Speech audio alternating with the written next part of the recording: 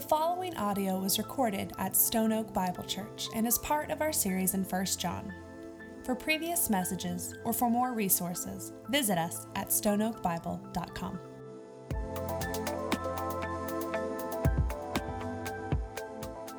Happy Father's Day. I hope it started well for you. The fact that, Game 7 happens to land on a Father's Day is a nice touch, isn't it? For those of you who will enjoy it, I hope you do. So this morning, if you have your Bibles, you can grab them. We're going to be in 1 John. We're going to be in chapter 5. And as you can probably tell, we've been in this book for a while. And as you can probably tell, as you look at your Bible, you realize we are almost at the end. And so I wanted to give you a heads up on where we're headed, where we're going after we finish with 1 John. And church, I'm excited about this. Have you ever wondered about our beginning? Right? How did all of this begin? In a world, in a community that tells us that is very kind of anti to the idea that God had anything to do with it, how do we engage with that? How do we talk about our beginning, the beginning of our world, the beginning of humanity, what it means to be a human? I am so excited because as we look at this, what we're going to ask is, what does the book of Genesis tell us? So what we're going to do in this series is we're going to walk through the book of Genesis and we're going to talk about our beginnings, how all of this began, how all of this got its start, not only about just creation in general, but also us as people. How did we begin? How did that start? Now, something is interesting when you think about Genesis. Many of the stories that we look at in Genesis, we kind of push over to our children's department. That these are great stories to tell our kids and to put on felt boards and to just rock out Noah and all of that stuff, right? My hope in this series is that we pull these stories back out of our kids' books, which they're great stories to tell our kids, don't get me wrong, but that we pull them out of those books and that we look at them for what they are, and that is that God put them in our Bibles for a reason. Not only to tell our kids, but for us to look at Him, for us to grow in our knowledge of Him. And so overall, here's my goal. Through this series, not only did all of creation and all of our beginnings find its place in this book, but also, church, as we think about it, the story of redemption begins in this book. We talk so much about the gospel and how it transforms everything. Well, church, we see the beginnings of the gospel in this book, and our story as God's children really starts here. So I want to invite you to be a part of that. We are going to jump into this new book, into this new series on July 10th. So we're getting close. I hope that you're able to join us for that. But this morning, we get to look at an incredible and beautiful text. Just an absolutely beautiful text. And so having said that, church, would you pray with me as we kind of shift gears and we look at 1 John 5. God, we thank you for this time. I thank you for Richard and for Brian for just leading us in worship. I thank you for what you're doing in our church. God, I thank you for the time that we have spent in the book of 1 John. And God, I just pray that you continue to open our eyes to your truth, that we would see you more clearly, God. In Jesus' name, amen. Amen. All right, so as we look at, we're going to be in verses 6 and we'll end in 13 this morning. But as we look at these, it was helpful for me to kind of shape my understanding of this text by imagining something, imagining a court scene, a courtroom scene. Imagine a lawyer who in this courtroom is trying to present an argument. He's trying in front of a jury and judge, he's trying to present his argument in a way that makes his case, that shows the validity of his case. Now, I am not a lawyer. I have read some books, though. I've seen the movies. I've seen the shows. So I assume I know pretty much everything there is to know about this. But when you're trying as a lawyer to make this case, right, when you're trying to show that the truth of your case, you need a rock star witness. You need someone who can testify that will just make your case a slam dunk, right? You need that. Now, if you could come up with not one but two of these, the jury, the judge would have no other option but to see the validity in your case and in your argument. Now, imagine imagine the scene, if you as a lawyer were to present not one, not two, not three, not four, but 5 rock star witnesses to make your case.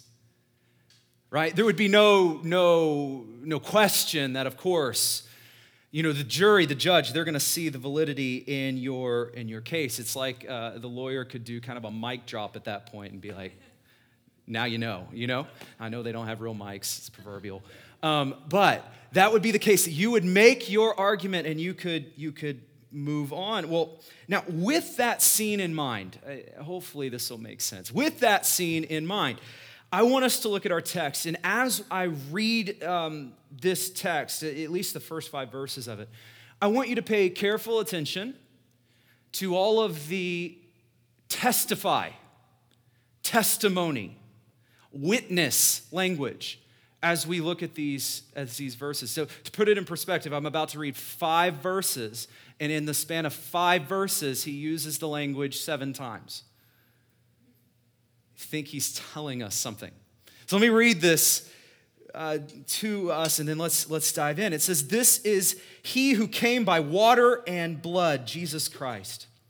Not by the water only, but by the water and the blood. And the Spirit is the one who testifies, because the Spirit is the truth.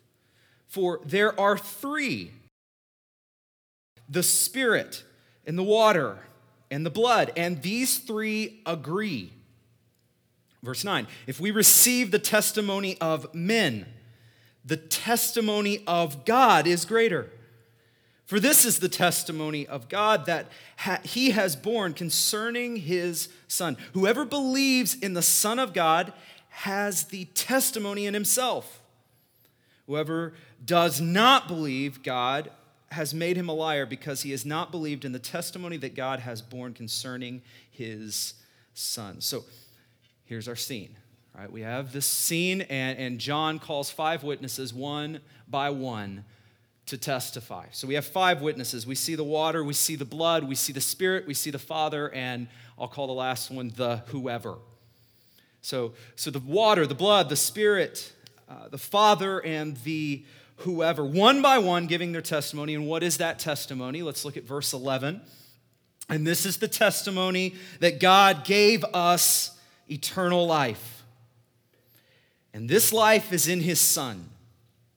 So all of these witnesses give their testimony, make their case. I mean, remember, we really only need 1 or 2 rock star witnesses, but here we have 5, all witnessing in one voice, in one argument, all in one message, that God has given us eternal life in and through his Son. So let's look at these witnesses. Witness number 1, the water. The water. What on earth is this a reference to? The water. Christian scholars, theologians have given so many options to what John is referring to by saying the water. But it's funny, if you look at all these options, all of the options revolve around one thing, and that is the baptism of Jesus Christ. That the water here is a reference to the baptism of Jesus Christ that we see in Matthew and Mark and Luke, that we have recorded for us. And this is the scene, if you're not as familiar with it, this is the scene. Jesus was approximately 30-ish years old, and he comes down to the Jordan River. And as he walks to the Jordan River, there in the Jordan is a man named John the Baptist. Not the same John who wrote our letter, but another John that we call John the Baptist, and he was baptizing people. John was dedicated. His whole life was set apart for the purpose of tell everyone about the Messiah, tell everyone about the coming Messiah. That was what he did. And so John was baptizing people. Jesus walks up and asks to be baptized.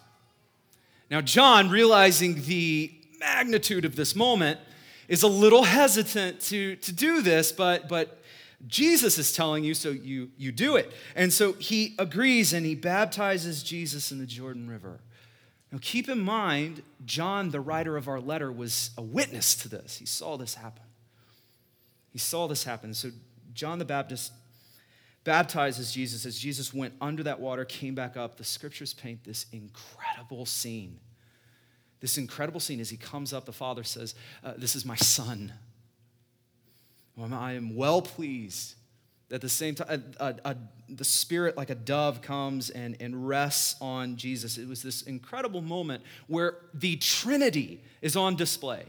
Father, Son, Spirit, all on display here in that water.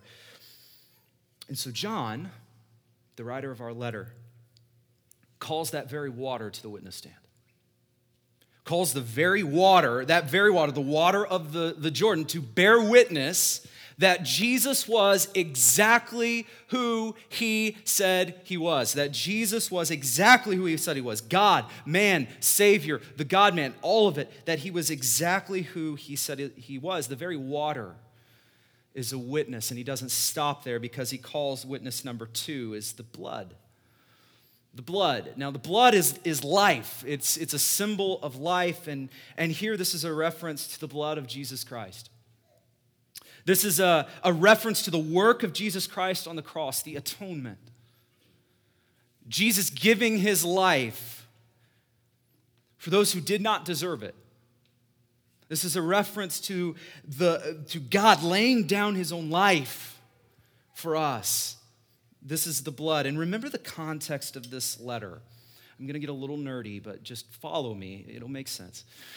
The context of this letter, as we've talked about throughout our time in 1 John, was that there was a group of people that stood up and said, no, we don't believe what you say about Jesus anymore.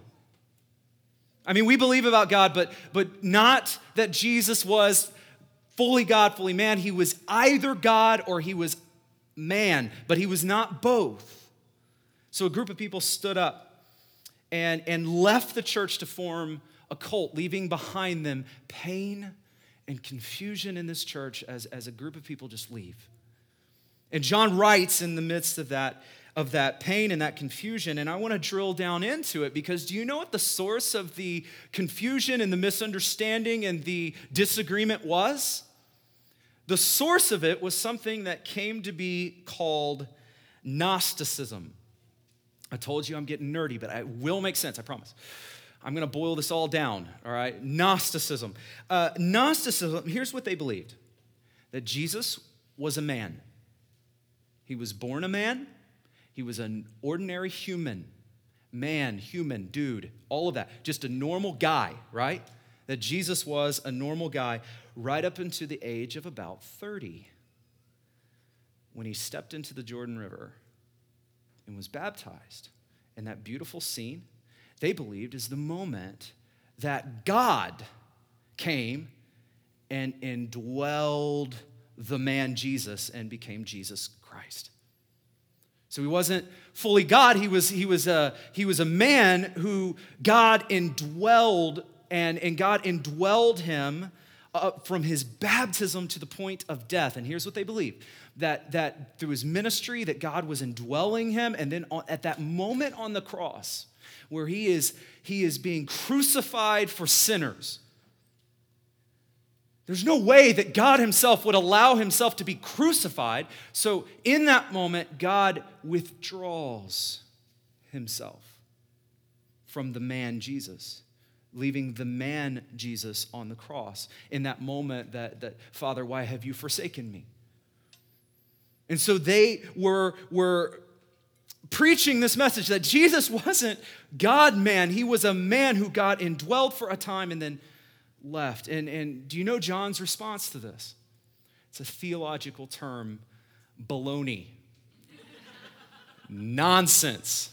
He comes against this hard because Jesus was the God-man. He was both God and man, fully God, fully man. That was the conflict that we were seeing. And so to the Gnostic, the blood that poured out on the ground was not the blood of God, it was the blood of a man. But John comes against that and says, no. The blood at the foot of that cross was the blood of Jesus Christ, the God-man. It was God's life, God's blood that was shed for you. That was shed for you, God's very life given for the life of others. And so the blood on the ground, just like the water of the Jordan, is a witness to the fact that Jesus was exactly who he said he was. Witness number 3. It's not over yet. This is when the lawyer's starting to get a little confident as he's bringing his third one out. The Spirit.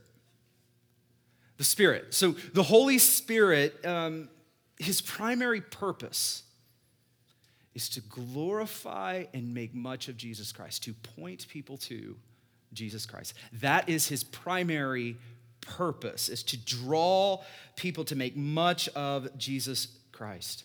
There have been several books written in the recent history who call the Holy Spirit a kind of a forgotten member of the Trinity, a forgotten God. And there is certainly some validity in that there are certain groups of Christians who have forgotten that he is alive and active and that God moves and empowers and strengthens and leads, and we forgot about that. And so there is some truth to that, but think about it.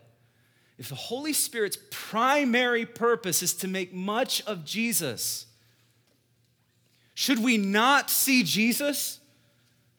Should the Holy Spirit not just point us to Jesus? I've heard the Holy Spirit referred to as the most humble member of the Trinity, because he's constantly taking attention, focusing it onto the Son. And that is what the Spirit does. He continually makes much of Jesus. So think about this. The Holy Spirit was present from the beginning. The Holy Spirit was present at Jesus' birth, present through his life, present in his death, present when he resurrected. He was present. And here the Holy Spirit now witnesses, gives his testimony to Jesus being exactly who he said he was. Remember, that's his purpose. And he's pointing people to Jesus, saying he is exactly who he said he was. And now John steps back. So imagine the lawyer stepping back and saying, now, just in case you didn't realize, I just gave you 3 witnesses, and all 3 of them agreed.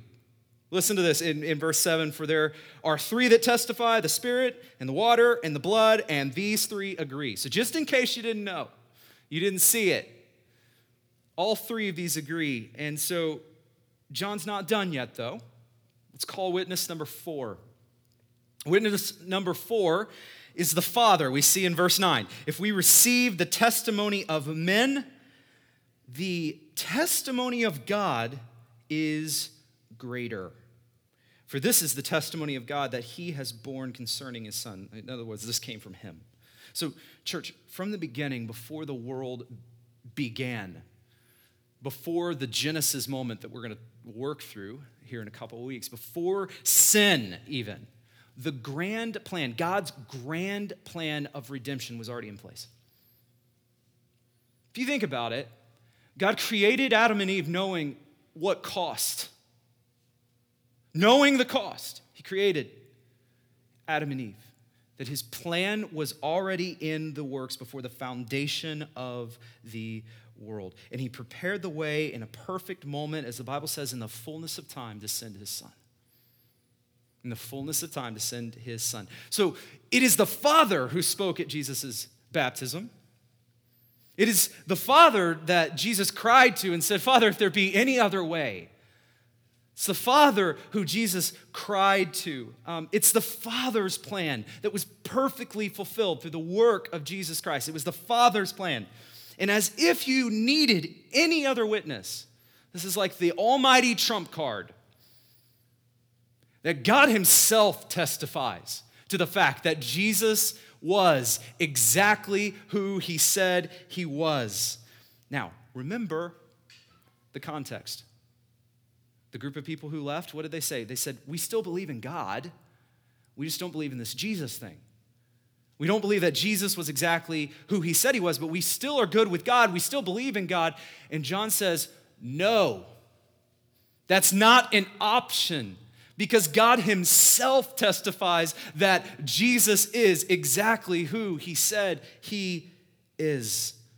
It's not enough to just believe in the vague idea of God when the Father himself testifies that Jesus was the God-man, that Jesus was the God-man. So there is really no reason to continue, but John lays it on thicker and calls witness number 5. Witness number 5 we will call the whoever. Verse 10, whoever believes in the Son of God has the testimony in himself.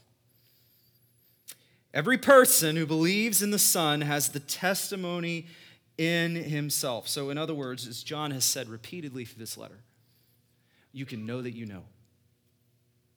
You can know that you know that you know that he is the Christ. You can know that you know that you know that you are his. You can know that our very bones, as we sang this morning, our very bones cry out that this is true, that he is true.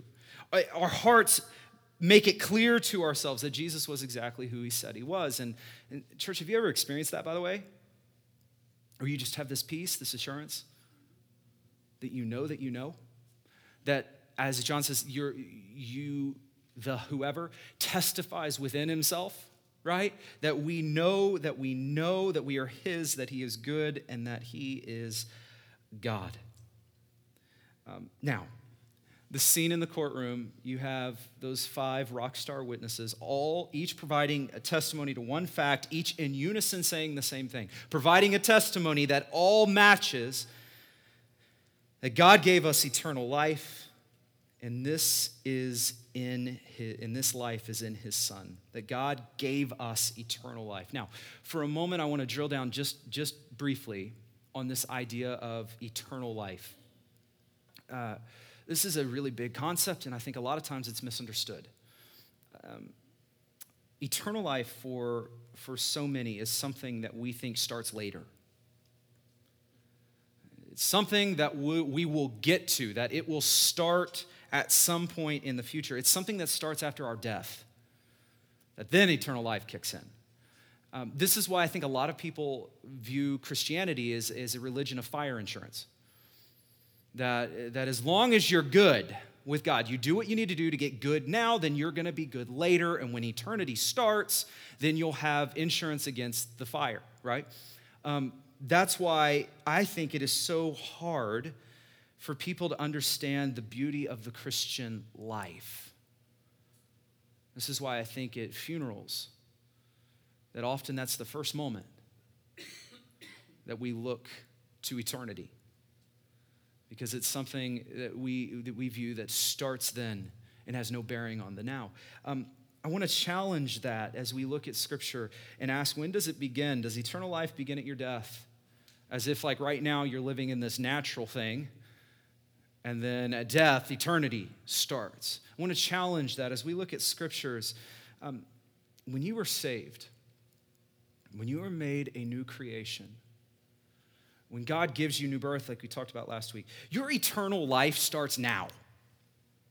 It starts right now. Your eternity starts now, starts today. Here's my point. Don't wait till death.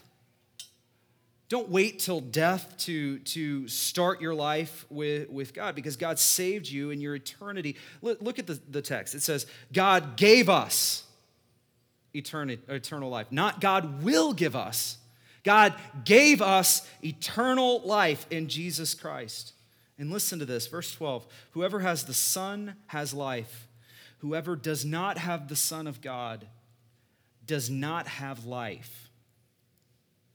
Church, how's that for clear? If you have the Son, you have life. If you do not have the Son, you do not have life. So according to this text, if you have Jesus, you have life. And remember, this isn't an after you die kind of life. This isn't something that starts later. It is that you will have life abundantly that starts now and is not stopped at your death. that it continues on after your death, that you have an active and a real relationship with God today. Through Jesus Christ, you have an active, real relationship that only gets intensified and strengthened as we die. And according to this text, if you do not have Jesus, if you do not have Jesus Christ, you do not have life. Again, this is not an after you die kind of thing. This is not an after you die. It is that you're experiencing a Christless present that will only continue and intensify after you die. That a Christless present leads into a Christless eternity. And John says this,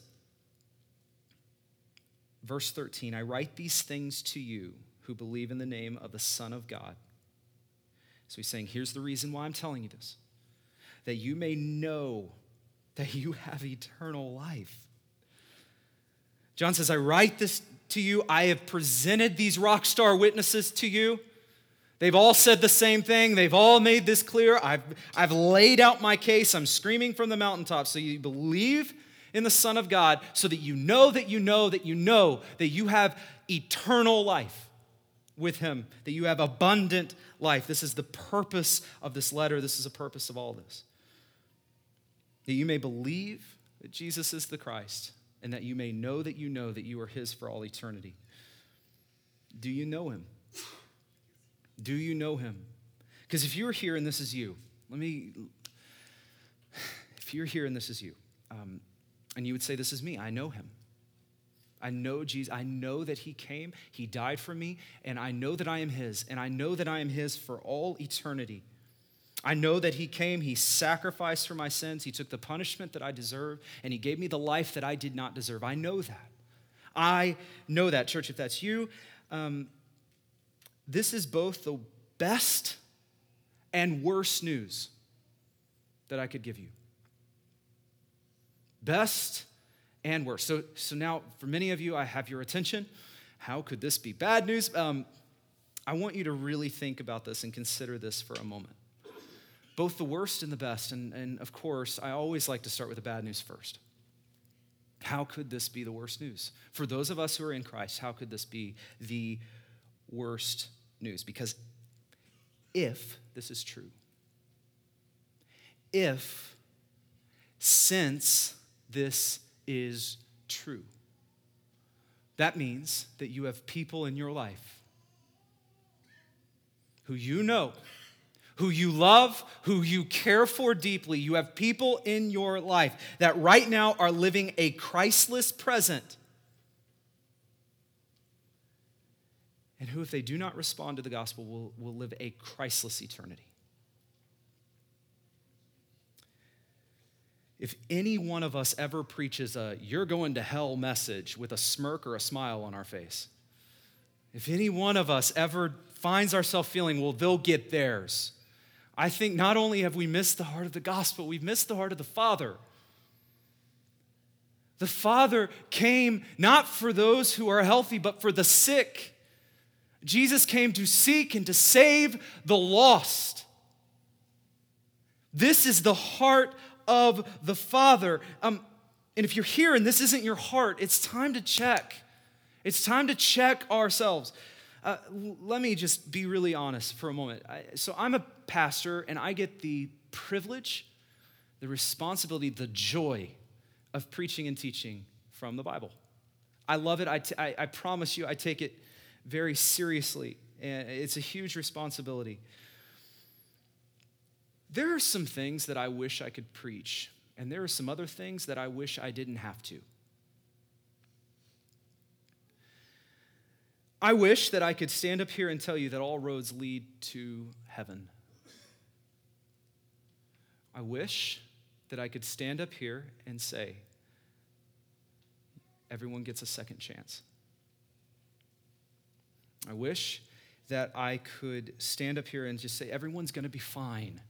God defines good people loosely, and if you're good, you're going to be okay. I wish that I could give you that message. But church, it isn't my message, and it isn't my place to change that message. The message is that there is in fact a hell, there is in fact a Christless eternity. And that is not something that I preach with exuberant joy. It is something I preach with a very heavy heart. But I preach it nonetheless because it is true. It is the truth. If we believe what we believe, church, we should be burdened for those who do not know him. If we truly believe what we believe, then we should have hearts that are burdened. Last week, as you know by now, there was a violent, tragic, horrible act of terror in Orlando, Florida, at a gay nightclub. I think it was Saturday night or early Sunday morning. As the news came out about this, and it's been coming out just on nonstop, but one of the most saddening, sickening, heartbreaking, revolting, horrible, terrible, I could just go on and on with my adjectives here. One of the worst responses that I have ever heard came from a pastor who made the news. A pastor who said this in response to the violence.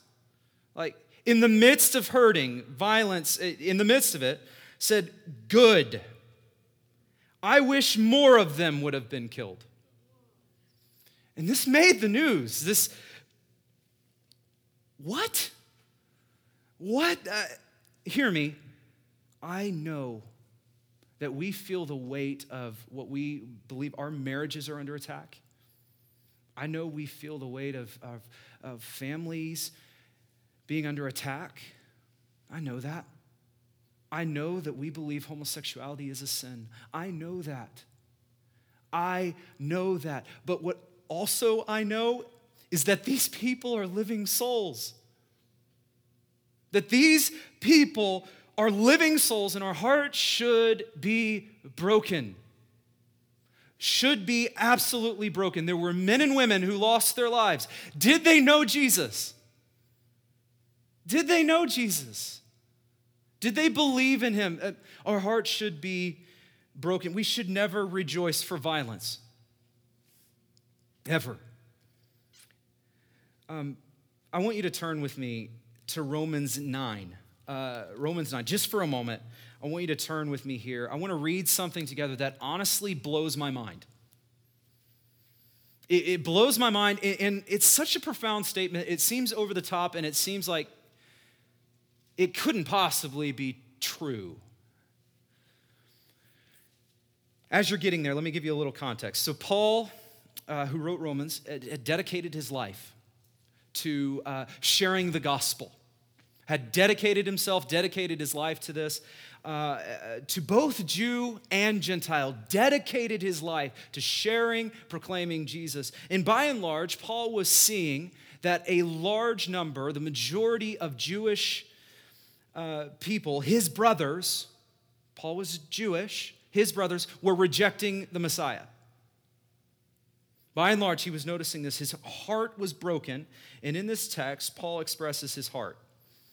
And I mean this, church. This is truly unthinkable. Romans 9, verse 1, "I am speaking the truth in Christ. I am not lying. My conscience bears me witness in the Holy Spirit." It's almost as if he knows what I'm about to say is going to be so big that you're not going to believe it. But I promise you, I mean it. That God himself is my witness to this. I mean this. And then he says in verse 2, "That I have great sorrow and unceasing anguish in my heart. For I could wish that I myself were accursed and cut off from Christ for the sake of my brothers, my kinsmen according to the flesh." Paul wishes, take this in, Paul wishes that he himself would be cut off if it meant that they wouldn't be.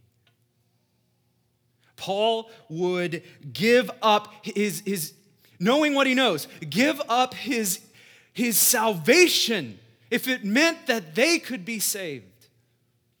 That's Imagine, church, knowing what you know, knowing that you know the truth, knowing that we believe that we are His, that He has purchased us, and having such an anguish, such a broken heart for those in our life that are apart from God, who have rejected God, having such an anguish. Imagine if your response to the lost world around you was, instead of, well, good riddance, was, oh, I wish that were me. If only they could have heard. I wish that was me. Church, do we have this heart? Do we have this kind of passion for the lost? Because if we believe the gospel, then I believe we're propelled by it to share it. I believe we are propelled by it to share it, and we need to pray for those who do not yet know, and we need to look for every opportunity that we could be used to proclaim this. The goodness of the good news is brightest when it's set against the black backdrop. We've used this analogy before. I'm going to use it again because I think it's a good one. I want you to think about your eyes for a moment. You know when you've been in a dark room for a while, and then you walk out and you're like, ugh. Like imagine you went to a matinee movie.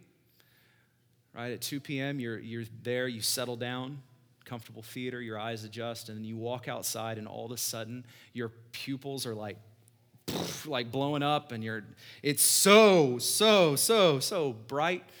I think about the gospel a little bit like that. That it's like us convincing those who are in dark rooms, eyes fully adjusted, to come outside. It's so bright. It's so bright. Come outside. Come outside. You've never experienced it, but come outside. And I want to push this analogy just a little further. Because what happens when we're outside for an amount of time? All of a sudden, our pupils go back to normal. We adjust. Our eyes adjust. And what we have is our new normal. We get used to the brightness of the sun. And what happens when this happens? Two things. We forget how dark the darkness truly was, and we forget how bright the brightness truly is. It's like we get used to it. We get that becomes our new normal. So to put it differently, and to bring this to the gospel, what we're talking about right now, we forget the bad news is really that bad, and we forget that the good news is really that good. Church, I believe too often we are like this. We are living this Christian life. We're living in the light. In our eyes, where once we were blown away by the wonder of the brightness, now they've kind of adjusted a little bit. Our pupils have done their thing, and we look around, and this is our new normal, and we've forgotten about the darkness. We've forgotten about those who have never experienced it. We've forgotten about those who are stuck in with fully adjusted eyes to the darkness. We've forgotten how beautiful and how bright that light truly is. And there are times that I think we just need to be reminded that there are lost people in our community who are living Christless lives. And if they don't respond, that they will live Christless eternities after they die. Oh, that we would have the heart of Paul to give everything up to see them respond to the gospel. And what is that? It's that God so loves us that He sent His Son for us, to live for us, to die for us, to take my sin, to take my shame, to take my guilt, to take my place, and in turn to give me life, to give me hope, to give me His perfection, that Jesus Christ rose from the dead. And just as Jesus rose and conquered death, that I know death is not my end. That death is not my end. And that I will spend eternity with Christ, because the good news is hope. The gospel is hope. The gospel is that we are loved and that God has made a way for us to be His children. That is the gospel. The good news is that we are loved by the Father. We are redeemed by the Son. We are indwelled and we are sealed forever by the Spirit. That is the gospel. That is the good news. And the gospel calls us, in closing, to two things: to respond and to share. To respond and to share. So, church, we respond. The good news is that God was good on your behalf. Amen? That we have done nothing, we cannot do anything to earn it. That God, as we say, didn't pick you for his team because you're awesome. He is awesome. And he loves you because he is awesome. He sent his son to die for you because he is awesome. You can't earn the good news. You just receive it and respond to it in faith. We respond. And hear me, I am not just talking about those who have never responded to the gospel. I'm talking about all of us because there are some of us in this room, and maybe you need to respond to the gospel for the first time. You've been in the dark room. You've never seen the light, and it is time to respond in faith to the gospel, that Jesus made a way for you to know that you are his for all eternity. If that's you, praise God, church. Respond. But there are others of us in this room who it's not responding to the gospel the first time. Some of us are responding to the gospel for the 100th time. The 100th time, where we have been walking around and our eyes are fully adjusted, and we've lost the wonder of the brightness. We've called this in the past gospel amnesia. Gospel amnesia, where we live our lives, and somehow, some way, the wonder of the gospel has lost its wonder, and we have forgotten how truly wonderful and beautiful the gospel is. And once in a while, it's good just for us to stop, push the pause button, and to realize and to respond to the gospel again. The gospel calls us to respond, whether it be the first time or the 100th time. The gospel calls us to respond. And also, church, the gospel calls us to share. There is a world who needs to hear this message. Jesus Christ is the only way. He is the truth. He is the life. And our hearts should be broken for those around us who do not know. The gospel has been given to you, I don't know if you realize this, to steward, to share. The gospel has been given to you. The church, pray for opportunities. Pray that God would open doors, would make a way for you to share. Pray for that. This week, pray for that he would direct your words. Remember what we talked about is the Holy Spirit's primary job is to make much of Jesus Christ, right? How about, church, we pray that, Spirit, would you do that through me? Would you do that through me? We're praying, Spirit, would you make much of Jesus, but would you use me? Would you use me in that process? Who is your one this week? Who is the one person that you can share? Who is the one person in your life who you can share? When I say share, you do not need to know all the answers to share your faith. You do not need to know all the answers. You need to be obedient, bold and courageous, and full of love. Who is the one in your life that you can share with this week? And if no one comes to your mind, pray that God would put someone in your mind. And pray that he would begin to open doors, that he would begin to prepare the heart. Because in that moment, it's not really your words. Spirit uses those who are vessels to be used. Because like I said, the Spirit's job is to make much of Jesus. How cool is it that we get to say, yes, use me to do that? Who is your one this week? We respond, we share, that more may know and more may believe. And I want to close with reading this verse again. I write these things to you who believe in the name of the Son of God, that you may know that you have eternal life. Church, let's pray. God, I thank you for your word. I thank you for your gospel. The good news, God, that you are good when we are not. I thank you for sending your Son to die on my behalf, to take my penalty, my death, and to give me your life. God, I just pray that you take what I know in my head and you just move it down 12 inches to my heart, that I feel and I know that I know that I know that I am yours for all eternity. And I pray that news, that good news, then propels us to be your light in our communities. God, your light in our communities. God, use us and open doors, and I pray that you bring our one to our mind and give us a calm confidence as we share, as we respond this week. In Jesus' name.